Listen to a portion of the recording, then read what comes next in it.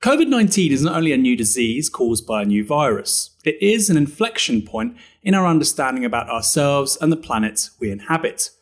Those words were written by Richard Horton in the preface to the new edition of his book, The COVID-19 Catastrophe, What's Gone Wrong, and How to Stop It Happening Again. After being the editor of the world's leading medical journal, The Lancet, for 25 years, last year he became one of the go-to voices as COVID-19 swept much of the world. Richard Horton, welcome to Downstream. Great to be here, Aaron. Thank you. I'll start with a big question because I think, all we've talked about is COVID-19 for the last 11 months.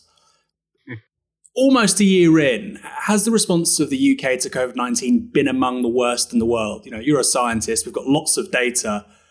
Where do you stand on that question?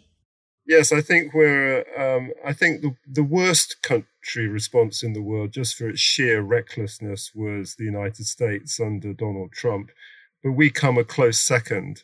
And we've seen that not just in terms of the number of deaths, but the sheer ineptitude of the management of the pandemic across pretty much all aspects of the state. It's the biggest state failure since Suez. And it's one of the most significant science policy failures that I can remember in my lifetime. And why do you think the UK is second? Because, people are looking at, for instance, yes, the death figures are terrible, but high vaccination rates. There are some countries which are as bad as us in terms of deaths per capita and so on. So why do you put the UK second? Yes, it's a great story about vaccination, but we mustn't let the vaccine rollout obscure the past 12 months. It is partly measured in terms of mortality, but it's also the way we responded at every step of our management of the pandemic. We didn't learn the lessons. We didn't learn the lessons that we needed to squeeze the virus out of our communities at every single step. We actually said, Jenny Harris, Deputy Chief Medical Officer, said in the early stages of the pandemic that we were an international exemplar in terms of our preparedness. Well, look how ridiculous that was. Our government advisors said that we didn't need a testing regime. The wrong advice, completely. At every single step, we have taken the wrong turn, made the wrong decision, and failed to learn the lessons from it. So that is why we have, unfortunately, been second to the United States in terms of our crass ineptitude. And why do you think that's been the case? You talk in the book about Operation Cygnus, I believe it's called. 2016, people modelled this huge wave of influenza that could kill large numbers of people, have a major impact on the economy, society. So clearly, it was in the background for public policy officials. There was, of course, the SARS outbreak in 2003. It wasn't just that we weren't prepared. There was almost hubris that we were, like you say, amongst the best prepared in the world, even as the WHO was declaring this thing a pandemic towards the end of January. Where does that come from? I know a lot of our audience will have their own sort of instinctive feelings about that, British exceptionalism or whatever. But British science is generally highly respected around the world.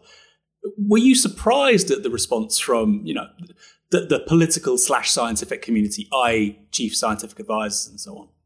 Well, this is one of the aspects which does puzzle me. And it's easy to blame the politicians, and they should be held accountable. There should be a reckoning.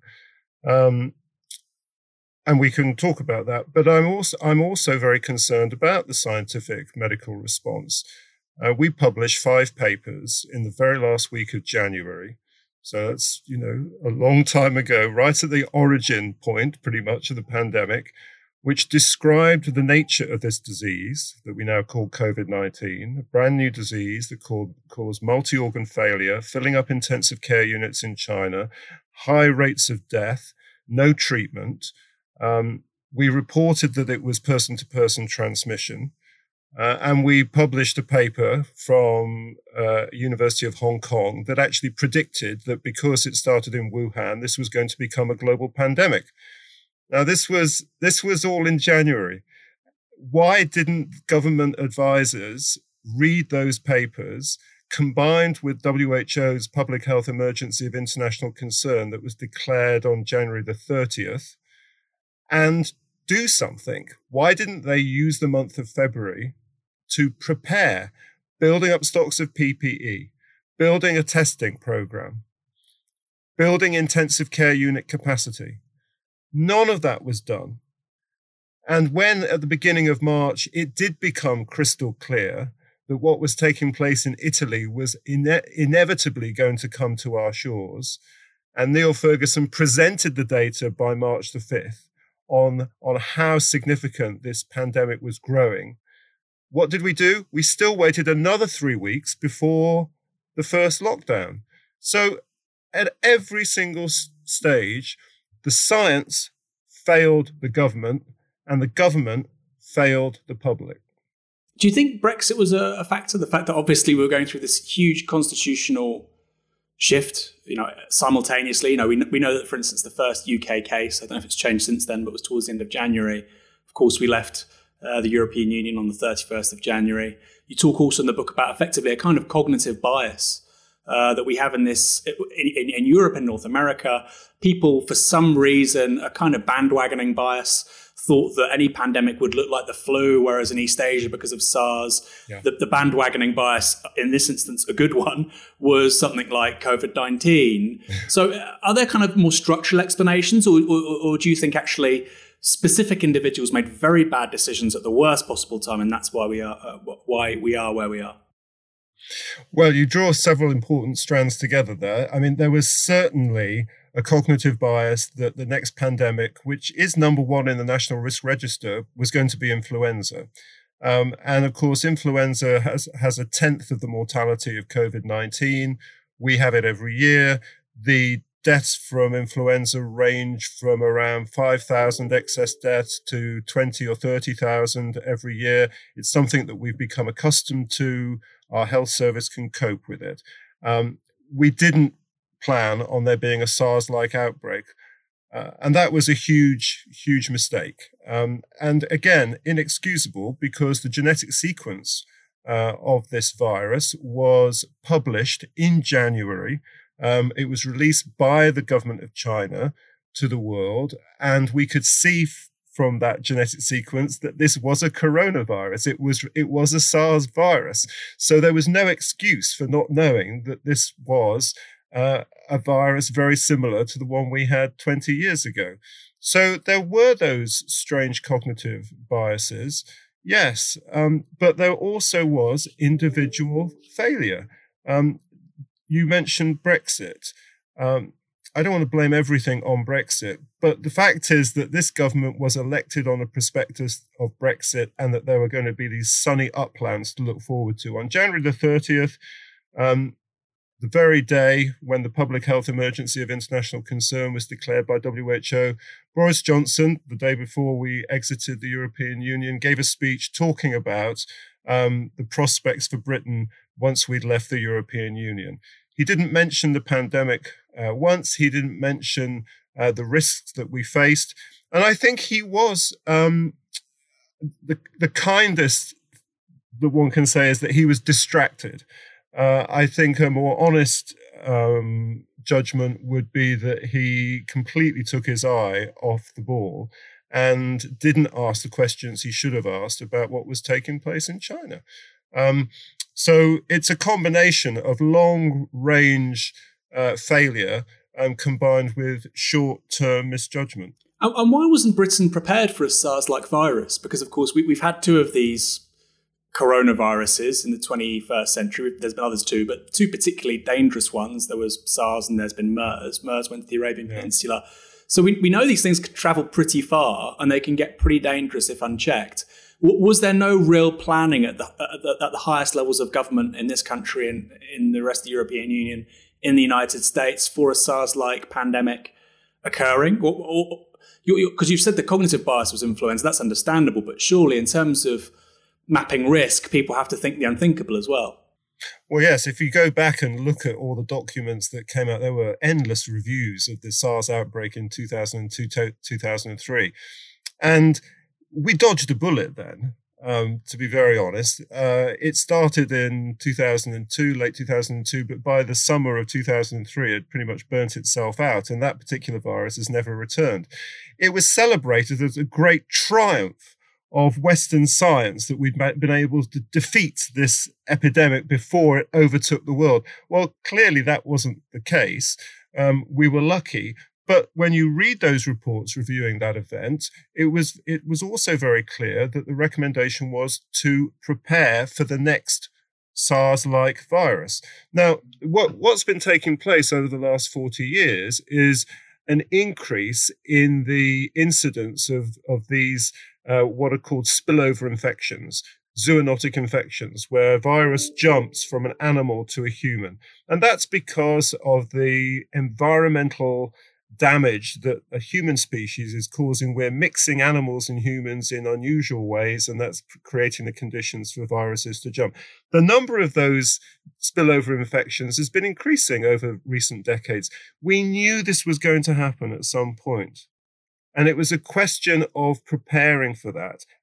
Infectious disease experts have been saying it's going to happen. People like Tony Fauci in the US have been predicting this, but we didn't prepare for it. It's somewhat ironic today that we have people like Jeremy Hunt, who've become the great wise sage of the epidemic, asking penetrating questions on the select committee, on the media a great deal. He was Minister of Health when we should have been preparing for this. He was the minister in the Department of Health when exercise sickness took place.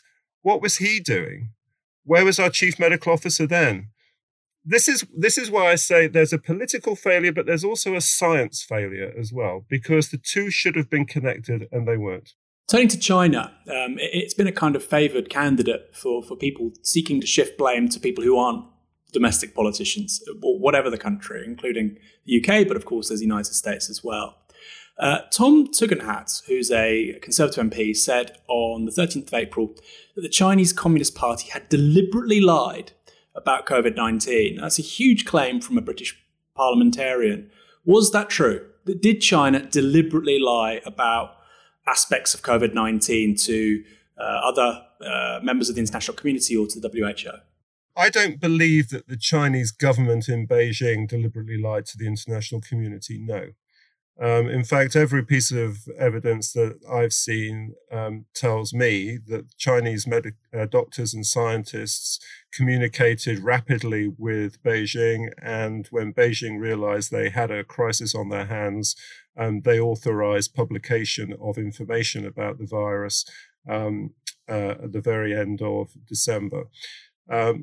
That's not to say that in Wuhan, when the outbreak first took place, we know that local officials in the police and local government took steps that were completely designed to suppress discussion about the outbreak.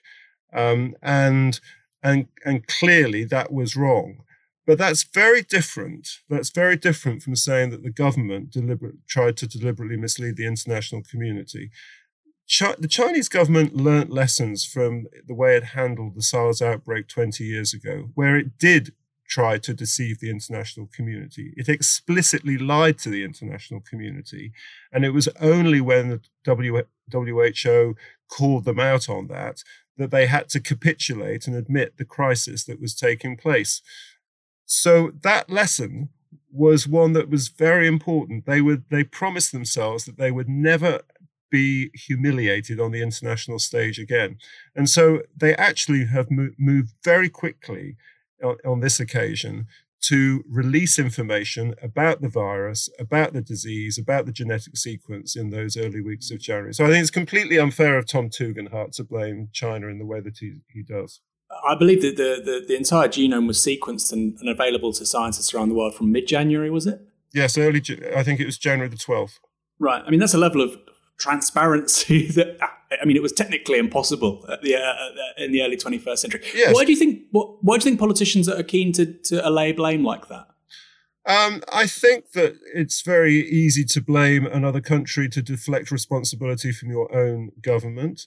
I think there's also a xenophobia, a racism against China, which is pretty disgusting to see.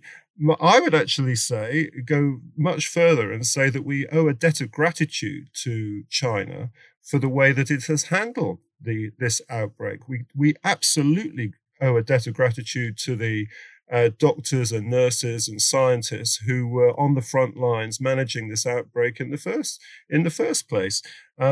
They gathered the information. I mean, remember that they wrote up these papers that we published in this last week of January. These were Chinese authors from another country, writing in a foreign language, publishing in a medical journal, thousands of miles away. That was an act of full disclosure about what was taking place in their country, and risked actually humiliating them, putting them under the international spotlight. But they did it because they knew they had a duty to the rest of the world to tell the story of what was taking place there, to warn the world about what was happening.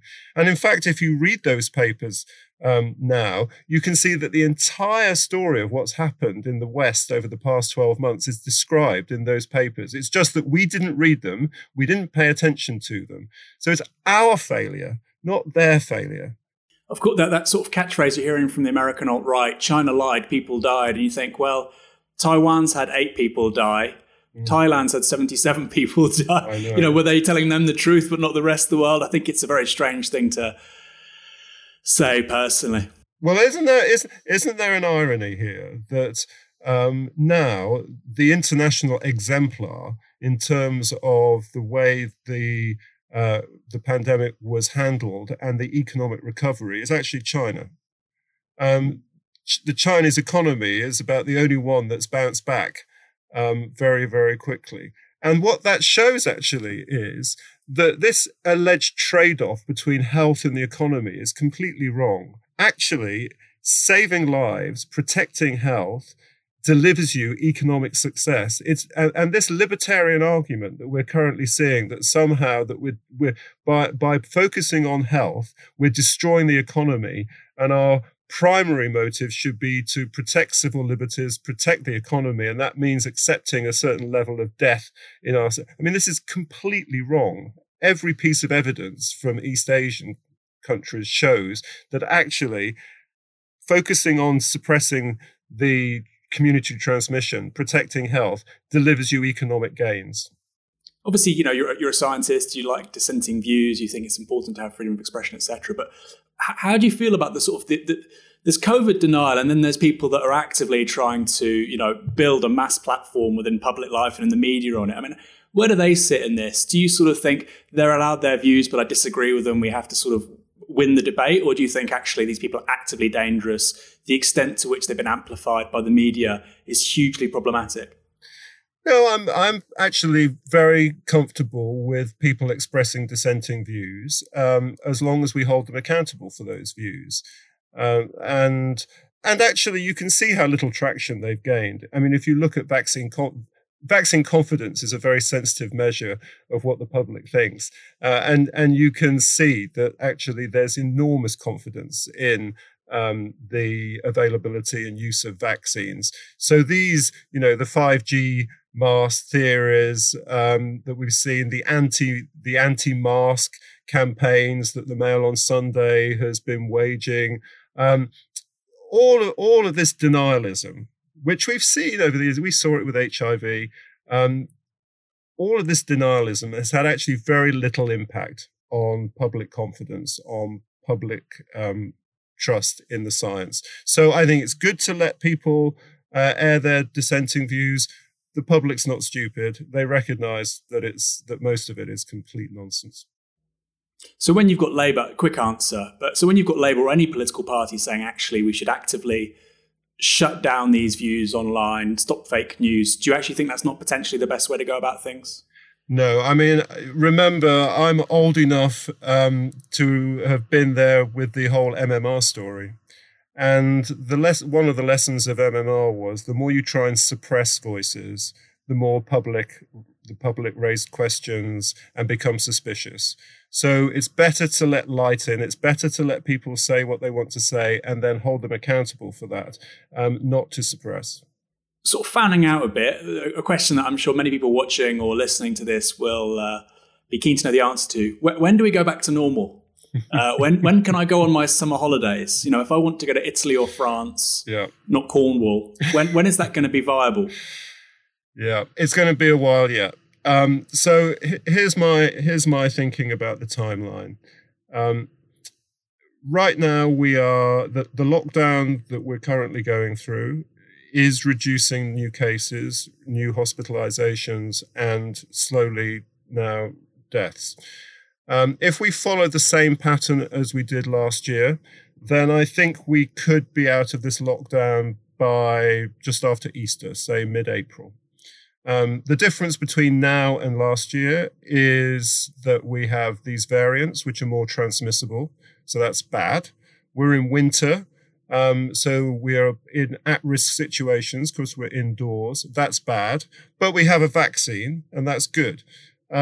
So these forces, it's very hard to predict how these positive and negative forces are going to play out. But I think by mid-April, we could be coming out of this current lockdown.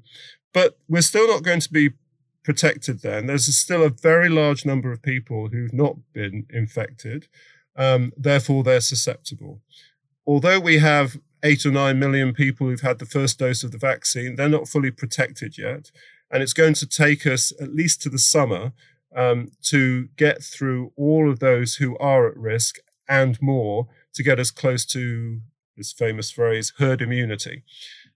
Even when Britain, let's say everything goes well, even when Britain is fully immunized and we've got herd immunity and everything's great, we're going out to restaurants and bars and cinema as before, we can't go abroad because there's no way Europe's going to be vaccinated in anytime soon. So our borders are then really important to control, because once we are protected, the big risk then is allowing virus in through poor border controls. So this is where I'm afraid the unit of success in vaccination is not the UK, it's the world. And this is where I find this whole debate over the past week or so around we're beating the European Union, those European countries are useless, it's so good we exited the European Union. This is not something to be pleased about. What we should be doing is saying, how can we help our European neighbours to be more successful with their vaccine programs, and not even our European neighbours? How do we help all countries of the world be successful? It's in our interests. It's not just that I'm not playing the moral card here. It's totally in our interests that the rest of the world gets vaccinated, because we certainly aren't going to be able to go on holiday anytime soon unless they are. So you think no summer holidays to Europe this year? At this point? I'm not booking a summer holiday to Europe this year. Looking at obviously it's the huge success story of the last 12 months has been the number of vaccines which have worked. Just talking about those developed in the West, you've got BioNTech, Pfizer, but then more recently Johnson & Johnson, Novavax, etc. A range of efficacy rates. But one thing that's startling some people is that, of course, this is lower for different variants, particularly the South African one at this moment. There may be more. Is there a genuine possibility that we get even pan-European herd immunity in, say, a year, 18 months? You can then see some internal tourism within, the EFTA bloc plus the UK, Schengen plus UK, etc. Yes. But then there may be a new mutation which actually kind of renders, not that moot, but it changes the dynamics quite significantly. How possible is that? And do you think government is preparing for it? Yes, I think that's actually a very possible scenario. Look, you get variants where you have high rates of transmission. And it's no accident that the variants happened in South Africa and Brazil and the UK, where we've had raging epidemics. It wouldn't surprise me if the next variant is in the United States, comes from the United States. So the more that we suppress these outbreaks, the less chance there is of a variant. But you're absolutely right. I think we do need to be focused on this phenomenon called zero COVID. We try and squeeze the virus out of our communities. We're never going to eradicate it like smallpox, but we can eliminate it so that it's not common in our communities. Once we've done that, and once we get to herd immunity, then we can go back to pretty much a normal life. I still think there's going to be a legacy of face masks, physical distancing in certain settings. We're going to be more aware of the importance of hand hygiene and respiratory hygiene, and that's not a bad thing, actually. But that's going to take us 2 to 3 years to get to that point, I think, where we're really in control of this, because it's a global phenomenon. So this is where, when Boris Johnson says we're going to have a review on February the 15th and maybe we can make some dramatic change to our mandates, this is nonsense. He gave a March date out recently for schools. This is nonsense. What we need to be doing is monitoring the rates of transmission in the community. And that's the measure by which we judge whether we go back to normal or not. So you're saying the approach should be zero COVID. I mean, that's not something which is being advanced by either major political party at the moment or for that matter, the SNP. But you think that's ultimately what we're going to have to move to? Absolutely, Aaron. Look, and I'm not basing this on a country like China, which has a more authoritarian government, and people will say, well, we can't do what China did. I'm basing it on what Australia did in Melbourne towards the end of last year. When they had a raging outbreak in Melbourne, they pursued a strategy of zero COVID, which was a very intense lockdown, which reduced rates of transmission to very, very small numbers. And then they had a staged plan where when they got down to fewer than 20 cases per 100,000, they were then able to open up primary schools. When they got to another threshold, 5 per 100,000, then they could open up schools and universities. So that's the stage plan you need. So that's what we need to do. Now, we're a long way from that at the moment. The peak of transmission across the United Kingdom on average was around January the 4th, about 640 cases per 100,000.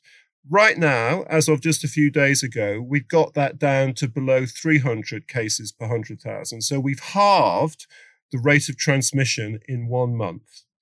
If we can keep driving that rate of transmission down to just a handful of cases, then we've got zero COVID.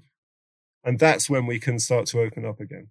I mean, it sounds from what you're saying that we're going to need effectively a sort of quasi-permanent apparatus to deal with test and trace, not just for this virus, but for future ones as well.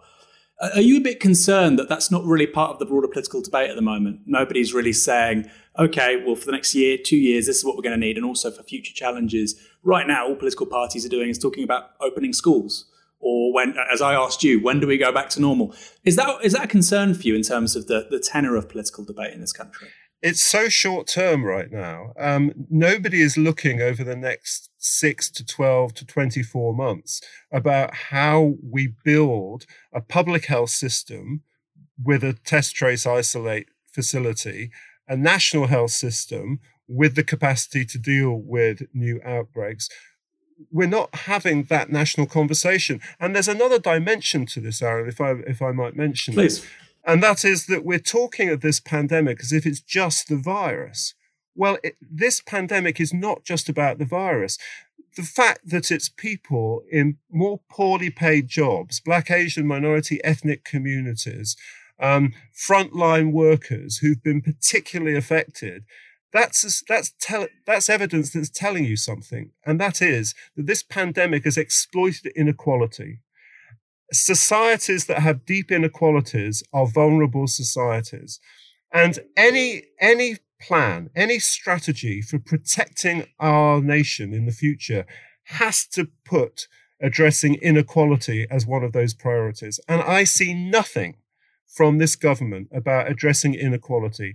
One of the reasons why Britain has had one of the worst outcomes is because of the deep social and economic inequalities that we suffer. And unless we address inequality, we will not protect our communities from any future virus.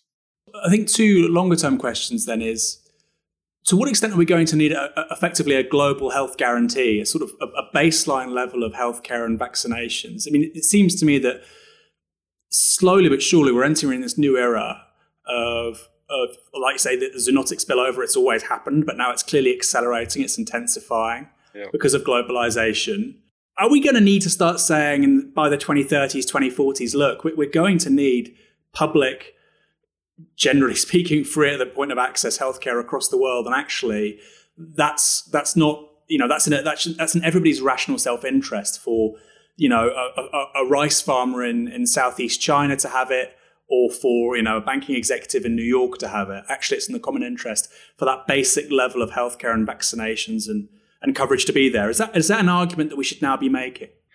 That is absolutely the argument we should be making. Up until this pandemic, those of us who've worked in the health community have been ardent advocates for something called universal health coverage. Basically, that every country in the world should have the equivalent of the National Health Service, care free at the point of demand. But as we've seen in the UK, having a great NHS, and it is a great NHS, wasn't good enough to protect us from a pandemic.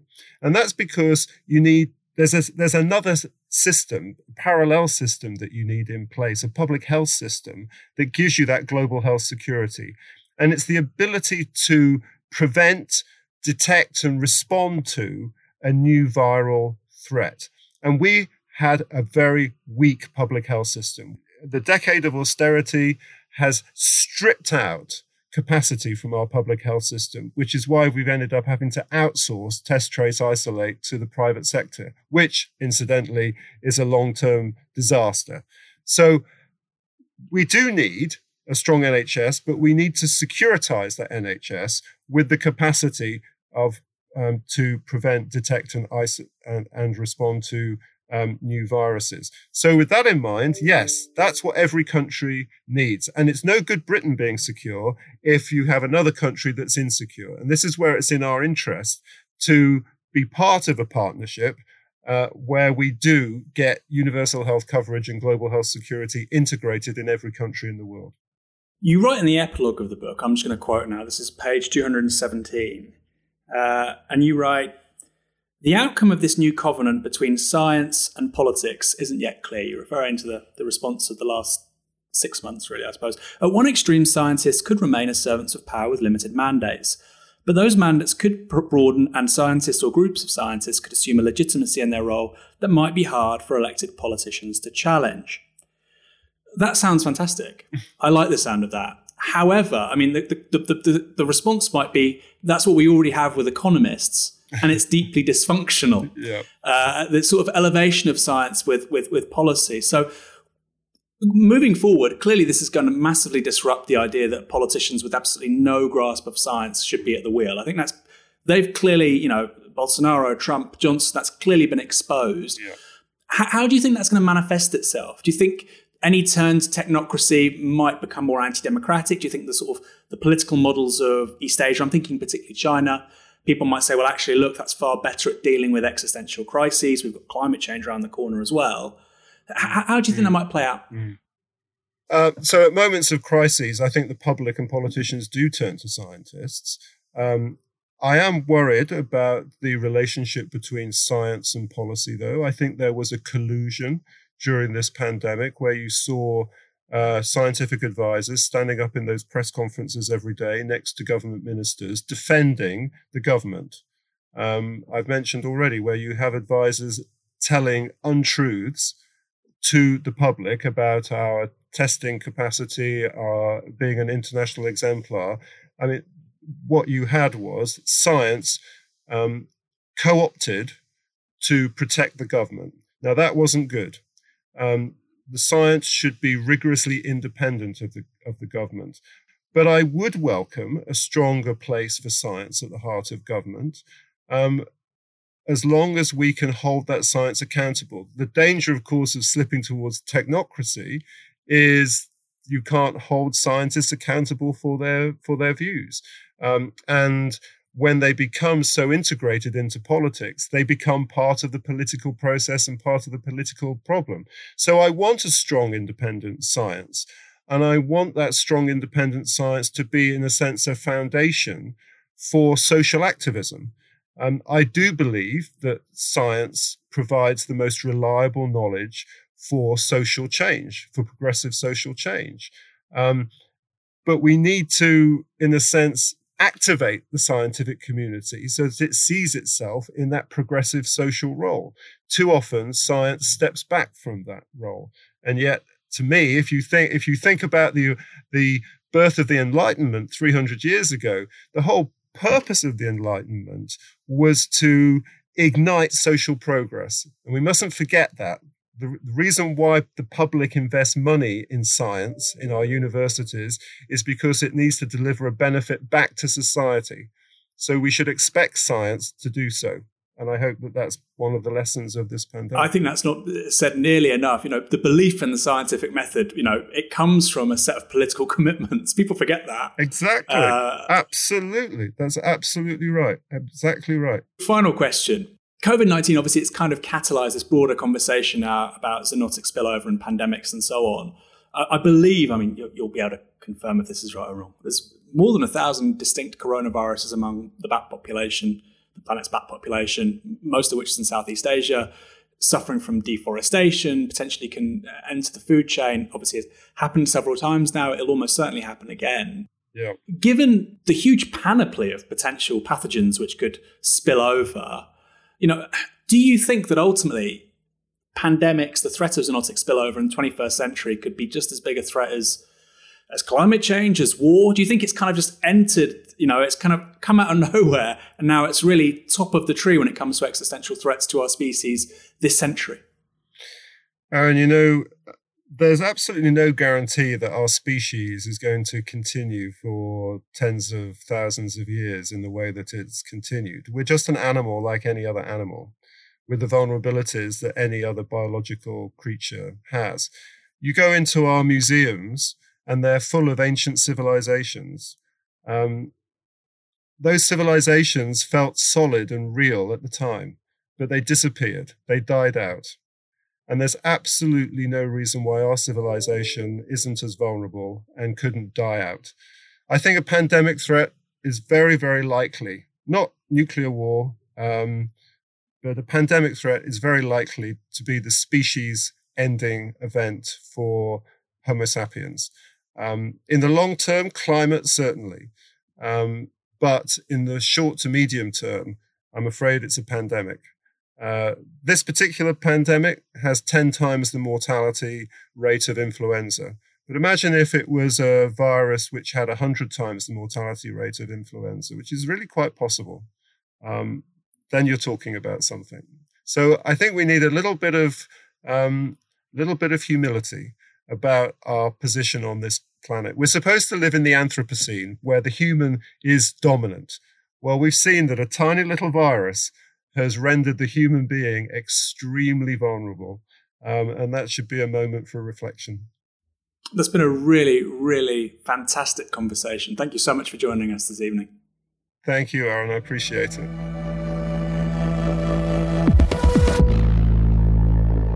This broadcast is brought to you by Novara Media. Go to novaramedia.com/support.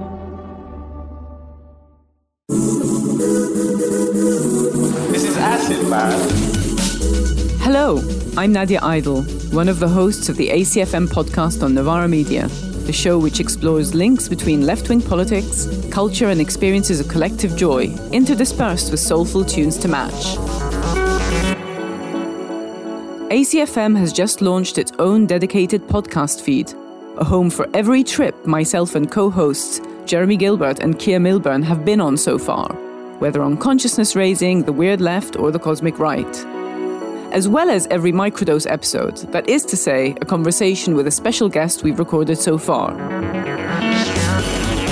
So make sure you've subscribed to the ACFM feed to keep up with every new episode. Just search for ACFM wherever you get your podcasts.